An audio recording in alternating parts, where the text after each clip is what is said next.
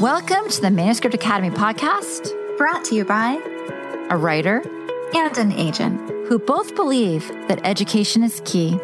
The beauty is the people you meet along the way, and that community makes all the difference. Here at the Manuscript Academy, you can learn the skills, make the connections, and have access to experts, all from home. I'm Julie Kingsley. And I'm Jessica Sinsheimer. Put down your pens, pause your word counts, and enjoy. Hi, everyone. We had such a fun event last week with Marilyn R. Atlas, award-winning producer, and Elizabeth Lopez, VP of Literary Development. Grab your headphones, a coffee, and your favorite word processing software, or a paper and pen, and follow along. Quick content warning. This episode discusses the film Promising Young Woman and related issues, and it may also lead to awkward conversations if played in front of your neighborhood kid carpool. Carry on.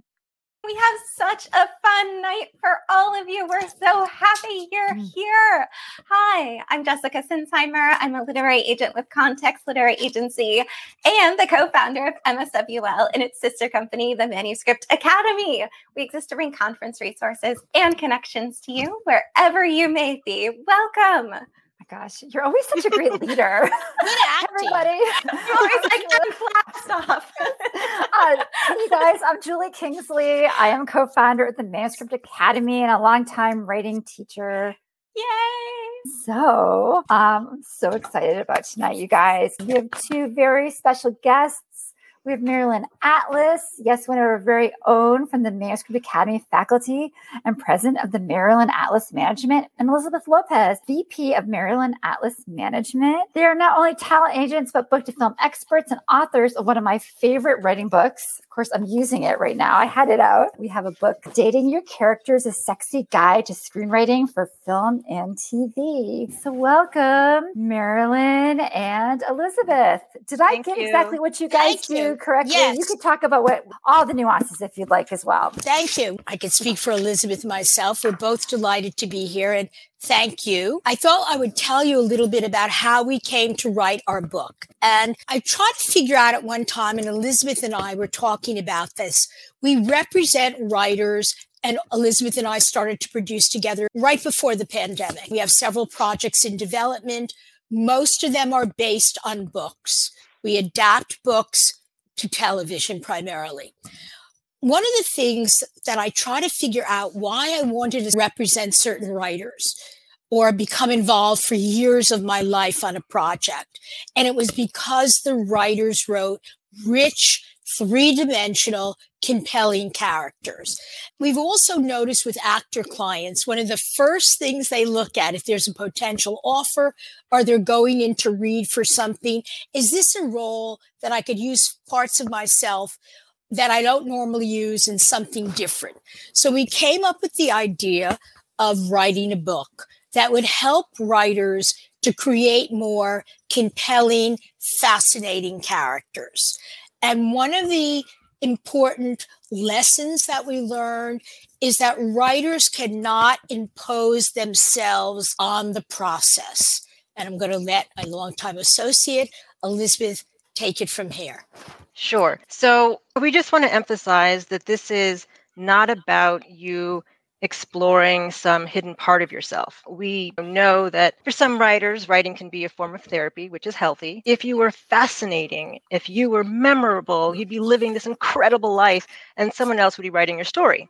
So we just want to emphasize that you should try to use a small part of yourself when you're creating your characters. However, we believe that your character is not just an extension of you. And if you arbitrarily use yourself as the model or springboard, you may close yourself off to many more possibilities. So Marilyn and I believe that memorable characters transcend everyday life. They represent a timely viewpoint shaped by events we've all experienced and private moments that we haven't. So we just encourage people to consciously make an effort to separate themselves from their character.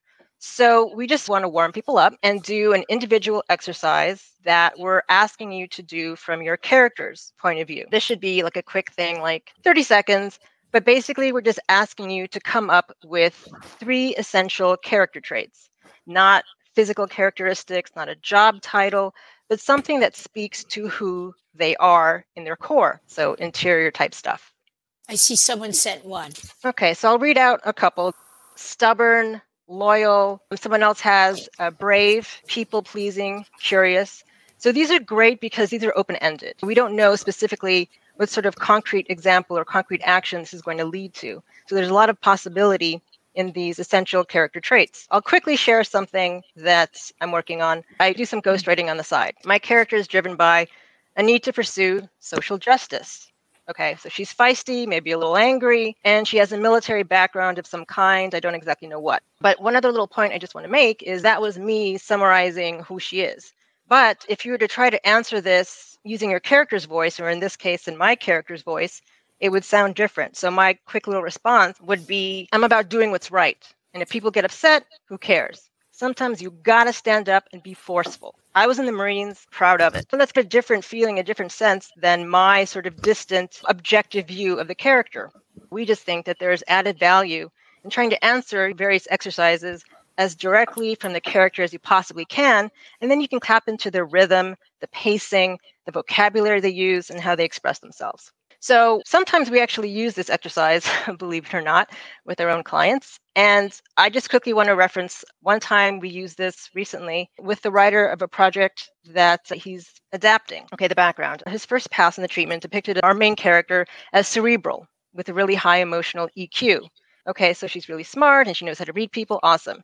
But Marilyn and I really wanted the character to be in more situations where she had to demonstrate a physical skill and maybe the potential for some action scenes.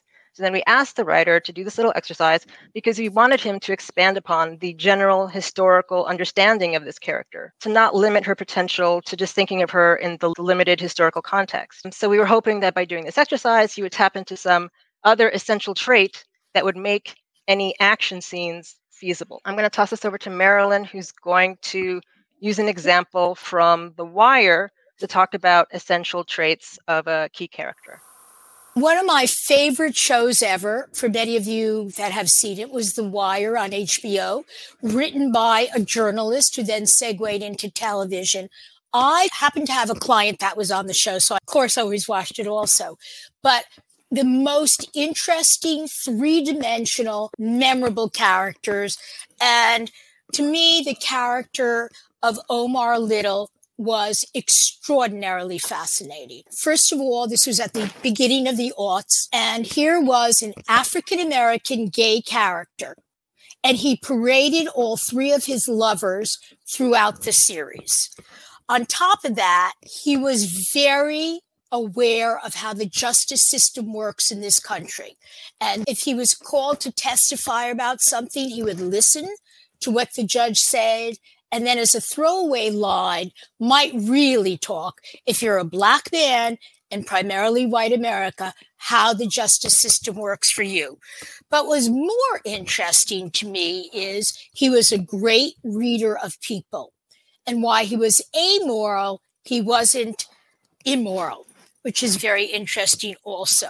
He had his own moral code. You could see the importance of his background. He was raised by his grandmother in the African American church. And once a month, I just think it's an interesting touch, there could be no drug dealing on Sundays. But even more, David Simon had read an article that in the inner city schools, children were fascinated by Greek mythology. He gave that characteristic to Omar. And so in the scripts, because I read many of them, it doesn't say Omar is knowledgeable about Greek mythology. Talk about show, don't tell. One day Omar is in court and he sees a bailiff doing a crossword puzzle. And one of the questions was something from Greek mythology. And very easily he leans over and gives the answer. The other thing, he never ever used the F word in the entire series. So here was someone that was a drug dealer that showed that he was gay. There were so many layers to this character that it was memorable from the moment of how he was introduced. And we are going to talk later about how characters are introduced. When you first see Omar, he's carrying a shotgun. There's a night light over his face and he's singing farmer in the dell. So we're big believers. If you really know your character, how you introduce them is key. I know when we read, whether it's writers we're working with or books that we want to adapt for television, you have to very much grab us in the first page or two. I'm now going to turn it over to Elizabeth. Thank you. We think that the only way to get to know a character or another human being is on a personal and real level. It's not about how someone looks or even their background experience. It's about how they act when faced with a decision. It's about what they do on their downtime and how sometimes these interests and behaviors permeate scenes publicly. And these essential traits appear regularly in various scenes. Like Marilyn said, we found out that Omar sought escape and refuge in mythology, in ancient, larger-than-life tales about doing battle. And we found that out in a memorable beat in a scene that was ostensibly about something else, but it enriched that scene. So we just ask you to be subtle and surprising by knowing what your character is capable of and what they do apart from the scenes that you've concocted for them. This is just a recommendation that you do on your own, not now, but we'd recommend that you do this 3 essential characters exercise on your own, but from your own point of view, not as a character, but from your own point of view. And we think there's some value in that because there should be, assuming you have some sort of affinity for your character and that there are similarities and that you see a part of yourself in your character, but hopefully there should be a difference in what motivates you or describes who you are on a basic level, apart from your profession, your marriage status, your ethnicity. And there should be a difference between your response and your character's response, because we think that to properly open yourself up to experimentation in trying to create your character, some light, some space has to exist between the type of response you elicited from your character's consciousness and then your own personal response to the exercise. And if not, if you guys are like really twins, how can you pick apart or tease apart that consensus response to allow for a slightly different point of view? Because it's that less generic, mainstream, maybe acceptable point of view that will land with more of a visceral punch with your audience. So my point is recognize that your characters have their own minds. I'll let Marilyn pop in with an example. Yeah. When I was a little girl, my mother took me to a gallery at a college, and it was the first time I had seen a woman sitting on a throne that was not Caucasian. And I became fascinated by this woman. Who was she? How did she rule a country? What was her backstory? All those things. And Elizabeth, when I told her about this is something I thought would be interesting to develop as a mini-series. First of all, she lived outside of her time. She lived in a time where only 1% of people knew how to read. She was a woman. She wasn't defined by her gender, etc. We then had to find a writer that could capture this rich character and help bring it to life and make it marketable. And the writer that we felt was the best writer for the adaptation of this true story was a writer that we gave an exercise. What was the exercise? Do you want to say again, Elizabeth? I think it was Pawn versus Queen. It was. Okay. And for some of you will get to see our book later today. But what was so interesting, when we got to know the writer, it turned out that he was Asian. His grandmother was the only person in his family that when she was told she should be married at 14, she said, no, I'm not going to be married till I'm in my 20s. I'm going to live my life and do what I want to do. So whether he had a role model or it was so much of his own upbringing, he related to this character and was able to bring something extra to the exercise that Elizabeth and I gave him and did an amazing job for us on that. So our book is very playful, and I'm sure some people might say, how do simple, fun, Cosmo-type quizzes and questions like really help you? For one thing, they take some of the pressure off because psychological excavation can be daunting, and it may seem unnecessary depending on what you're writing, if you're writing an action movie. So let's take a fun exercise, but apply it to a character on the dark and scary end of the psychological spectrum. So this character, regardless of her actions, is sympathetic and maybe even a hero because we understand her rationale on a primal level. I'm using the example in the film written by Emerald Fennell, Promising Young Woman. Okay, so Cassandra is the main character. What do we think about when we start to try to pinpoint her motivation? Let me just quickly summarize the movie if people haven't seen it. She wants to take revenge. That's the basic through line. Why? Quick content warning for everybody. Because she's been traumatized by her friendship with a girl who was raped. So Okay. Cassandra's trauma is once removed or a degree apart, but it landed very powerfully with her. And it's that which drives her to take dangerous steps to punish or teach other offenders or potential offenders. But my question is, who is this woman outside of her trauma? Does that person even exist? To go quickly into what her background is and what she does outside of her revenge and her wrath, she has a pretty shitty job, but at least she likes her boss. She barely dates or tries to heal. Her only outlet is this vendetta that she's wreaking on people. She doesn't really have any friends, but she still sometimes tries to see her dead friend's mother. So she has a very limited social circle. So my question is, what is it that tells us about her on a deeper level? I'll stick my 2 cents. Yes, thank you. She seems to derive most of her value from who her friend was. That's very interesting. Her friend's history is more important than her own. And what she's incapable of doing for herself, she could do for someone else.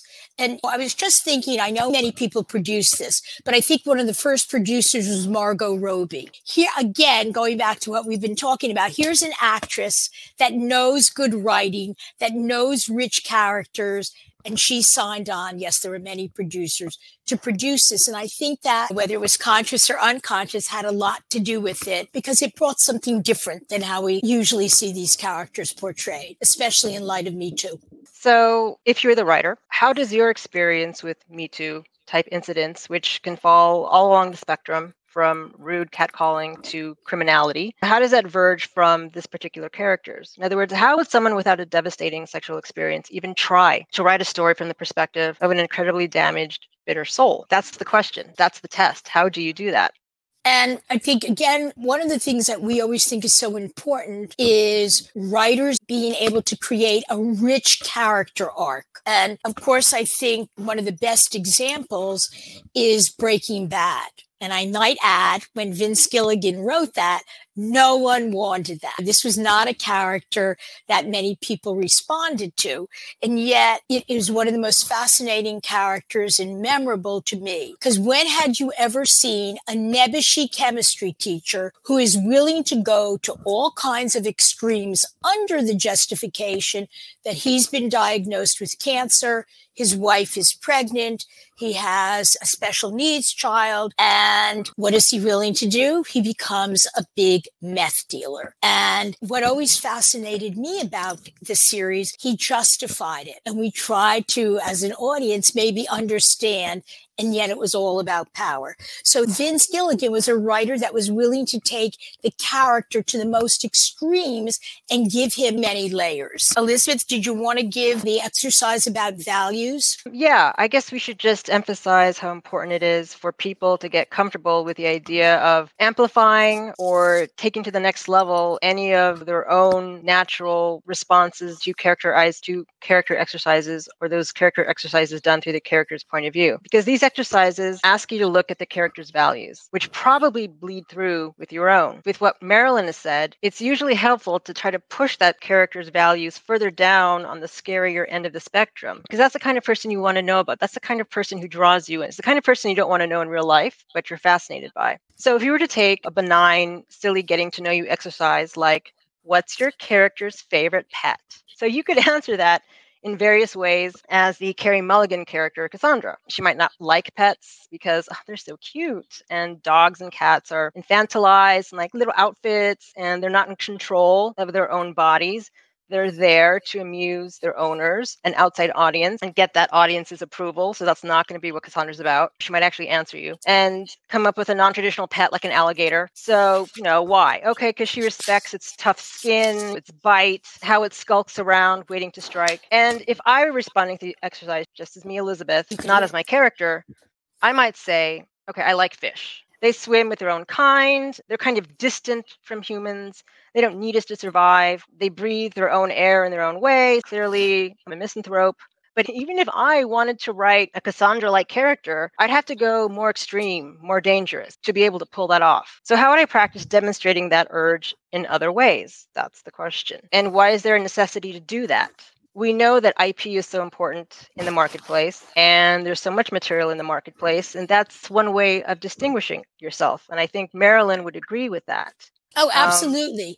Because besides finding a writer, unless you've written a novel that has done phenomenally well in the marketplace and you have that kind of control in wanting to do the adaptation, a lot of time is spent finding a writer that relates strongly to your material. But more importantly, one of the key attachments are actor attachments. And I could tell you from 25 years working with actors that for them, it's all about character. Many years ago, a client got an offer to do a play in New York. I read the play. I thought it was less than okay. I said to the client, are you really sure you want to do this? And he loved the character. And that was his interest in wanting to do it.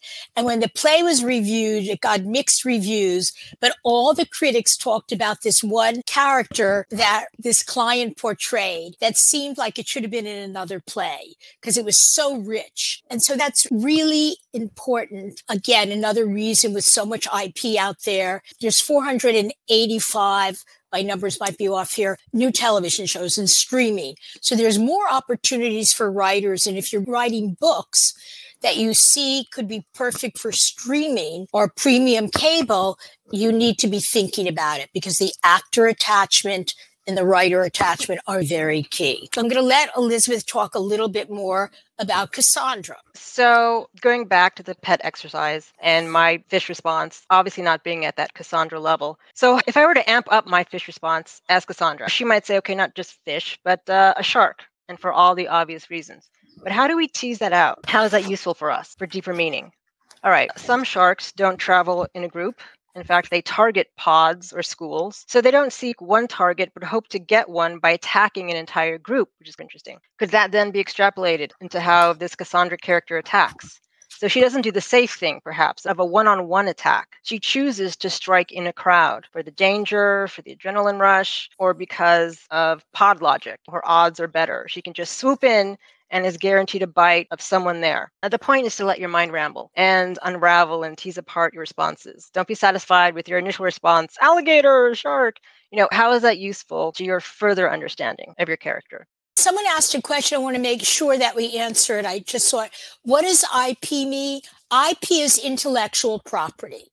It's a book, a true story. That's IP. And more than ever, IP is at the forefront of a lot of what's being developed in Hollywood today. So I hope that answered everyone's questions. We also think it's very important how are characters introduced. Let's talk about Cassandra. We see her drunk when she's introduced, and we can make assumptions about her. But what we find out is that our assumptions are not correct. And as we look further into her small circle of friends in her family, it's radically different. So what we're assuming as viewers, or if you read the script, is something different. I'm sure everyone's seen Reservoir Dogs. There was a scene in there that I still remember, just had such an impact on me. For those people that are not familiar with it or forgot, came out in 1992, Quentin Tarantino. I love crime stories, but what was interesting about this, he gave all the characters names, they couldn't know each other, of a color. And there was one scene that said it all to me about this character, and I'm going to ask for a response. Mr. Pink, and I think it was Steve Buscemi, is eating in a restaurant. And he finishes eating, and he's with a friend, and his friend says the waitress is expecting a tip. And Mr. Pink says, I don't tip. Pause. And then his friend says, but that's how she makes her money. And Mr. Pink says she should learn how to type. I maintain that Quentin knew his characters so well. That dialogue is rich with subtext, but also tells us something about the character. So let's take 30 seconds. What are those two phrases? I don't tip and she should learn to type. What does that tell us about the character? Yes, Pink is old school with gender roles. There's so much here, and that's part of what Elizabeth and I talked about when we were creating the book. Look how many different answers you could come up with. And that's what makes characters memorable, not necessarily your first reactions. I'm going to turn it back over to you. These are terrific, everyone. Thank you. So I'm going to share my screen shortly. We just want to actually look at a quick little snippet of a scene from Promising Young Woman where we are introduced to normal Cassandra, not revenge about punish people, which is what she does at night. You should know that Gail is her cool boss, and she tells Cassandra that she recommended her for a job at a coffee supplier. Okay, so here's the scene. A pretty hipster girl, Ruby, comes into the shop. She waits patiently at the register, and Cassandra makes no attempt to serve her. Why did you do that? Because you've worked here for 3 years. This is a summer job for a stoned teenager. It's not a career move. I'm pushing you out of the nest, honey.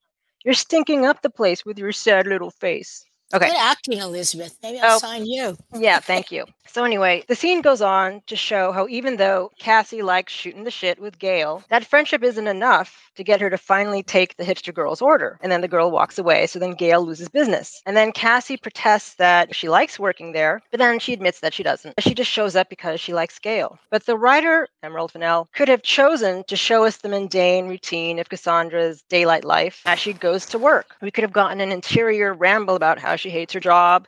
And there are pros and cons to that approach. The point is, we just want you to inject your work with possibility and to consider alternate ways of accomplishing what you want to accomplish. Something that we learn from this scene that's important is that the coffee shop is Cassandra's only safe space. And it's the only place where she has fun with someone and there's light banter. It's like a light scene in a kind of, not a jury movie, it's a menacing, fun, pulsating movie, but it's pretty grim. And so this is one of the few light scenes that are peppered throughout the movie. My point is, it's important to recognize the limits of where your personal background, your experiences overlays onto the character's background so that you're aware of how much further you need to go to push that character, to render that character honestly and authentically. Because that character isn't you. That character is more than you or different from you in whatever way that makes that character special. Another way of honing into that difference between you and your character is by dividing motivation into its component parts. So Marilyn's going to lead us through that. One of the most important things that I think writers need to be aware of is what a character wants versus what a character needs. And I find that for the most part, writers are very clear what their character wants. What I see missing a lot is what a character needs. So what's the difference between want and need? And could you give me an example? Some of these are great. I think the simplest way is what a character wants is conscious. What the character needs is unconscious. But you, as the writer, must know.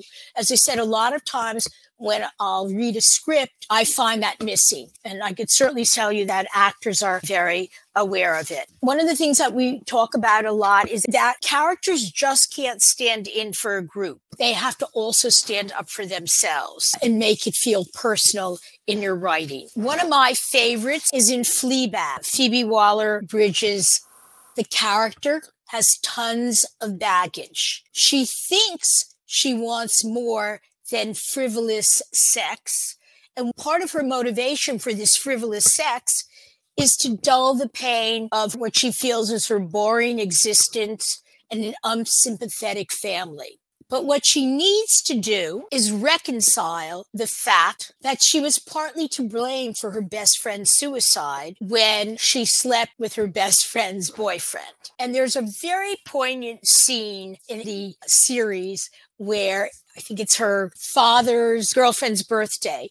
And Phoebe goes outside and she thinks her father's going to give her a gift or show her some love.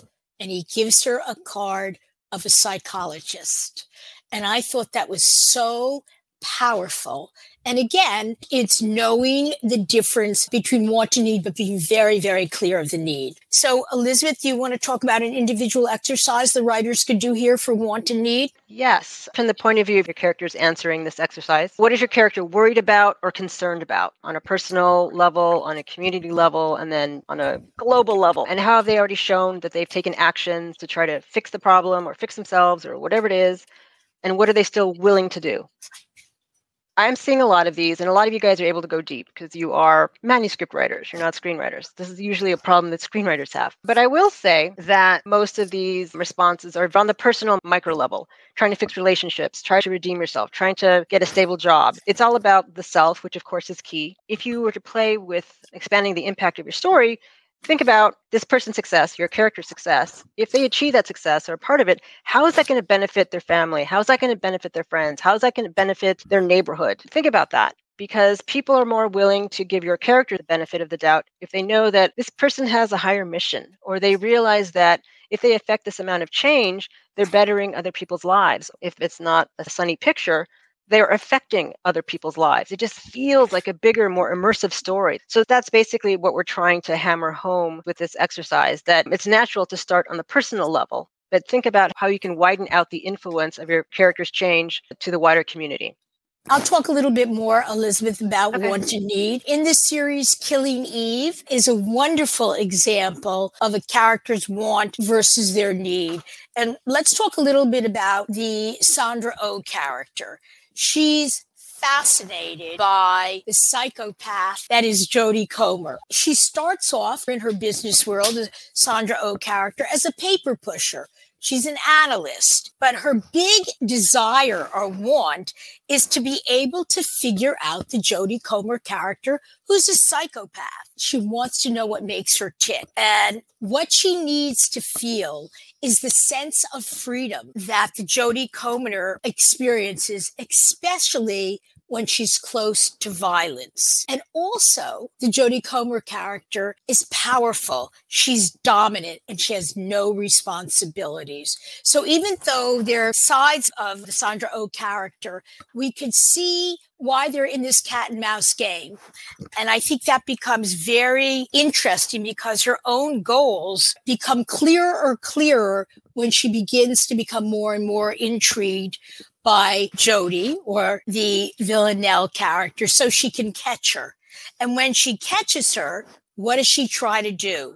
She tries to flip her to find out about the organization that Villanelle works for so she could fill a deep part of herself. So I think Killing Eve is just a great example of want and need in two very diametrically opposed characters. So what gets in Sandra Oh's way of her achieving her goals? Her boss doesn't endorse all of her ideas and methodology. The department has a small budget, not much of a support staff. Her husband doesn't support her zeal because she has no energy or time to spend with him. So what she needs is that when she does get close enough to speak to Villanelle, these moments are always fraught with danger. But the Sandra Oh character, Eve, chooses not to take any ultimate action that may finally kill off any future interaction by killing her. So sometimes she lets the Jodie Comer character, Villanelle, get away and vice versa. So this is a very cat and mouse teasing relationship. But Villanelle enjoys letting Sandra Oh appreciate some of her non-lethal skills, humor, style, and daring up close. And Eve needs that connection. That goes a long way to fueling her obsessive work ethic. So this is a scene from season 2. Sandra Oh is talking with Hugo, who is an agent. She points to the picture of Peele's body. Hugo looks. It's discreet, right? It's subtle, boring, relatively, yes. Villanelle's an attention seeker. Most psychopaths are. She likes playing to the gallery. She wants it to be fun. She wants people to know when she's killed someone. She wants me to know. You, whoever, people. So the point of that scene is severalfold, and I'll let Marilyn get into that initially. Thank you, Elizabeth. So directly, we see that Eve feels a very strong connection to our serial killer, Villanelle. And she likes it. She likes that Villanelle makes an effort to leave her messages. And Elizabeth and I both comment on this. There's a murder scene where Villanelle takes a bite out of an apple and she leaves it by the victim's bedside. So what do we get here? We get a psychological interpretation with the apple, and we also get a very visual interpretation. So I think this is just such a rich series in terms of want and need, compelling characters, how they're developed, etc. Just so that we try to hit upon the fact that, by the way, this particular episode was written by Emerald Fennell, so we're total fans. She could have affected the same type of scene differently. So from a writer's perspective, how could we see how much of a hunger and sense of intuition that Eve has? Is this Hugo guy even necessary? Would Eve talking directly to the murder board have worked? The only thing is, it would have made Eve seem a little crazy herself. And maybe that conclusion is something that the creator and the writer, Emerald Fennell, said, well, let's let that come out in the season. We don't want to have that kind of instant conclusion from our audience now. So again, we just want to emphasize that nothing is set in stone. Nothing is destined. Whenever you're writing a really cool scene, think of other ways that you can approach it and play with those different component parts, because you may surprise yourself. Just thinking, Elizabeth, how interesting it is that Phoebe and Fennell, they're actresses. So to me, that they're such great writers and these incredible characters fit. And I think one thing that Phoebe Waller-Bridge does that I like is she's willing to break the fourth wall, which you always hear writers do not break the fourth wall unless you may be writing in theater. And she does, and it works. I think I mentioned earlier, to me, one of the key scenes that I found so powerful in Fleabag was a scene when Phoebe's father, she thinks he's going to show her love and how much he cares, and he gives her the name of a psychologist to go to. And that tells us even more about the character. I saw a movie that was at Sundance about 2 weeks ago, and it had a stellar cast, especially in terms of the leads. And what fascinated me or interested me is that the protagonist and the antagonist were very interesting characters, layered. The supporting characters were flat and boring. And that becomes a big problem we've noticed in a lot of writers' work. Elizabeth, do you want to talk a little bit about that? Yeah, I guess I'll just say a couple of things briefly, and then I guess I'll sum up.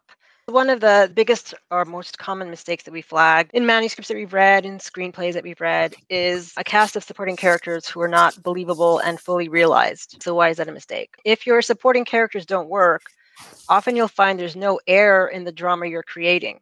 Supporting characters have to put pressure on the main character.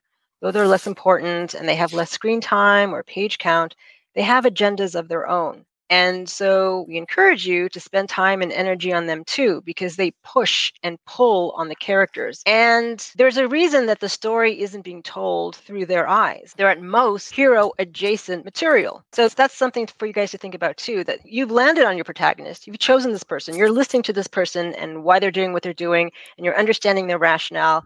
And they may have friends and allies who are helping them out. But there are a couple of crucial reasons that this person, your main character, is a hero of your story and not one of their best friends or allies. So that's really important to realize and to practice in your own writing. Okay, we love sharing scenes that work. That's why we thought it was really important to not just talk about scenes that we really liked and that we remember. We wanted to actually go down and look at the scenes, look at these pieces of writing. We hope that we've said a couple of things that you haven't thought of or that you haven't addressed seriously and that you'll take our advice. But basically the point is that we want you to start creating your character from the inside out because we think you'll be more open to possibility. And you may see that your character is capable of accomplishing more things than even you had considered initially. And this is a different approach from some of the books or workshops you may have had, because earlier on in my career, I took classes. And a lot of those classes put an emphasis on approaching your character from the outward in, like making lists. And for me, it was fun to feel like I had a sense or a handle on my character because I was checking off things and I understood where my character fell. But I think I became too content early on that I knew my character. If you start from the inside out, you really boil down what's really important to know about your character. And you'll start to get a sense of when you truly have plumbed their soul and really know them, as opposed to having a collection of various traits or outward physical descriptives that work for you. That's probably one of the major differences in our approach versus other character type approaches. So basically, we want you to listen to your character's voice, to recognize their impulses, and to be able to burrow into their unspoken thoughts. So that's our goal. And I want to just add one other thing. I think if you really know your characters, you could write great dialogue. One of the things that a lot of times when I've read a script and I'll look back on the writer's career, he was a playwright before, she was a playwright before. And that's so key in knowing the characters and being able to write this rich dialogue, and dialogue with a lot of subtext is always very appealing to me. We had one other movie we wanted to talk about, but I'd rather we try to answer some questions for you, if that's okay with everyone. Top question. How do you add a character tick without overdoing it?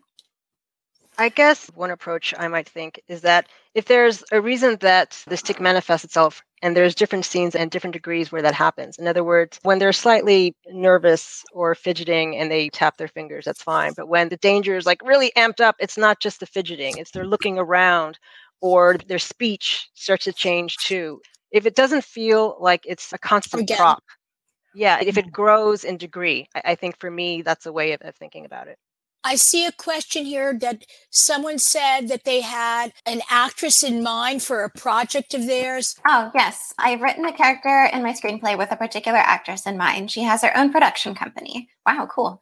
How do I find her and it as well as her agent to query? Okay. First of all, this is the painful truth. If it's a major A-list actress, first of all, you're going to have to submit it through a lawyer if you don't have a rep yourself to her production company, and no doubt sign an NDA. A lot of times, if you go through an agent, they're going to ask for a writer's fee. That's a new thing in the industry. And more than likely, they're going to ask, is the project set up? It's not set up. So in my humble opinion, I would see if they had a manager and approach the manager. How can the writer create characters, particularly mean girls, who are relatable? As long as they're not 100% mean. They're 80% mean, and they must be nice to their mother or their dog or some other creature. So we see that they're not, first of all, they're not static. We're not just going to assume they're mean and become bored of the mean girl. And then also, if we understand, is this mean a persona because they don't really have love in their family, and so they're trying to project and have some kind of power? If we understand the rationale, basically, if we understand the rationale in private scenes, then hopefully this character becomes more interesting, and we're going to want to take apart this little onion head and figure out what's really driving her and see if there's a part of her that's redeemable that we can rally around. Someone asked a question here: with the growing popularity of Netflix, etc., and self-published books, is it becoming more popular for a self-published book to make its way? Very rarely. A lot of times, one of the first questions that I'll ask, or Elizabeth asks, or we'll call a production company is, what are the reviews on the book? How did it do in sales? Unless there's already a book deal in place and it hasn't come out yet, or there's a little buzz about it, or it fits into a certain category. But for the most part, I could be wrong on this. I can think of 2 self-published books, but they did phenomenally well. That 50 Shades of Grey, which then got a traditional publishing deal. And then I think The Martian or something like that. But the sales were so huge that helped. If you're trying to attach a talent to your project, there's something to consider. Is if the subject matter of your book somehow fits into the star's charity work or an issue that they're really involved in and passionate about, then it shows that you're interested in their career. It shows you're interested in what they're passionate about. That might help you, but it's still a long shot, difficult road ahead. But that's something to consider. Okay, how to find reps. IMDb Pro. You could get it for a month free. It will tell you the name of every production company, who the head of development is, who's head of production, and who the reps are. A lot of times people go unlisted, so then it's a catch-22. And of course, if you're approaching, we always do this when we pitch, and I always say this to writers: why is this story timely now? I think that's key. So everyone knows about IMDb Pro. You can get it for free. I would usually go to managers and agents. If it's a big star, they may, as I said, they may ask for a reading fee. And that doesn't mean that the actor's going to attach themselves. They just get a fee for reading your material for 2 hours of their time. So there's a question about the title of the book. Like, why did we call it something so playful? Yes, because it's meant to be playful. Because we structured it so that, imagine you're actually dating a person. Like, you don't interview them on that first date. You're very polite. You're wearing good clothes. You smell nice. You're approaching your character in a very respectful, courteous way. You're not expecting them. You're not expecting them to divulge everything about themselves. And so a lot of little exercises are about how you get them to open up to you. And they're just playful little exercises that sort of follow the structure of an actual romantic relationship that you may be trying to cultivate in real life. So that's the title. You want to have a general question? I mean, I would just ask, so I think this has come up and I've seen it. I think a lot of people are confused about how they break into the book to film world. Can you guys give some tips as the best way to start that off for you in your career? Yeah. So as Marilyn mentioned, that's the surest way is to have a traditional publisher behind you, because that way you're basically helping that publisher publicize your book. We recommend writers put in, anywhere from $2,000 to $3,000 of their own money in PR to augment what the publisher is doing. And the reason you do that is because you want to sell books. It's the first question you get from anyone. It's, okay, your book sounds awesome. Thanks for the synopsis. Your background is fascinating. I can tell why you wrote this book and why you're passionate and spent 2 years of your life writing it and promoting it. Did you connect with an audience? Do you have social media interaction that shows that people want more and people want to see this realized on the screen? If you have that activity and that support, then it's easier for people to want to take a chance on you, because everything is about risk. Everything is about gambling. And so you want to try to seem like a safe bet. And so if you have the numbers to back up your story, your creativity, it's more of a comfortable business proposition as opposed to you just connecting on a human level with that buyer or potential producer or potential actor or actress. I have the numbers. I have results for myself. I don't just have potential. I'm not just a great person you want to hang with. We might make money together, though I wouldn't explicitly ever say that, but that's what people are thinking. What we found with writers when they get their first book, and a lot of what we've set up, except for this true story miniseries, are based on books and they're first-time writers. A lot of what they wrote was very in the zeitgeist. They had been published before, whether it was in a magazine, whether they had a big social media following.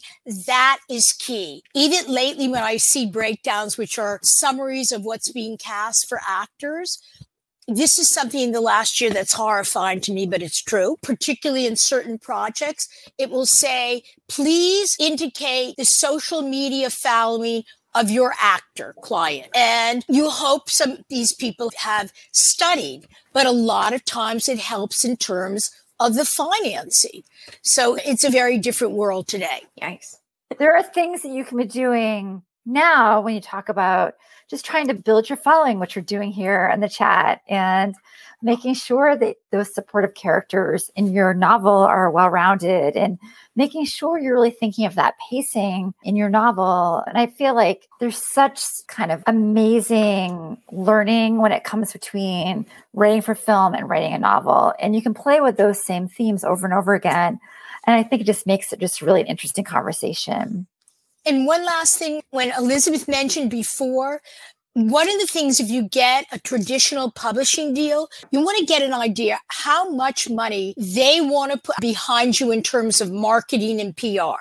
A lot of times it's worth it to hire an independent publicist.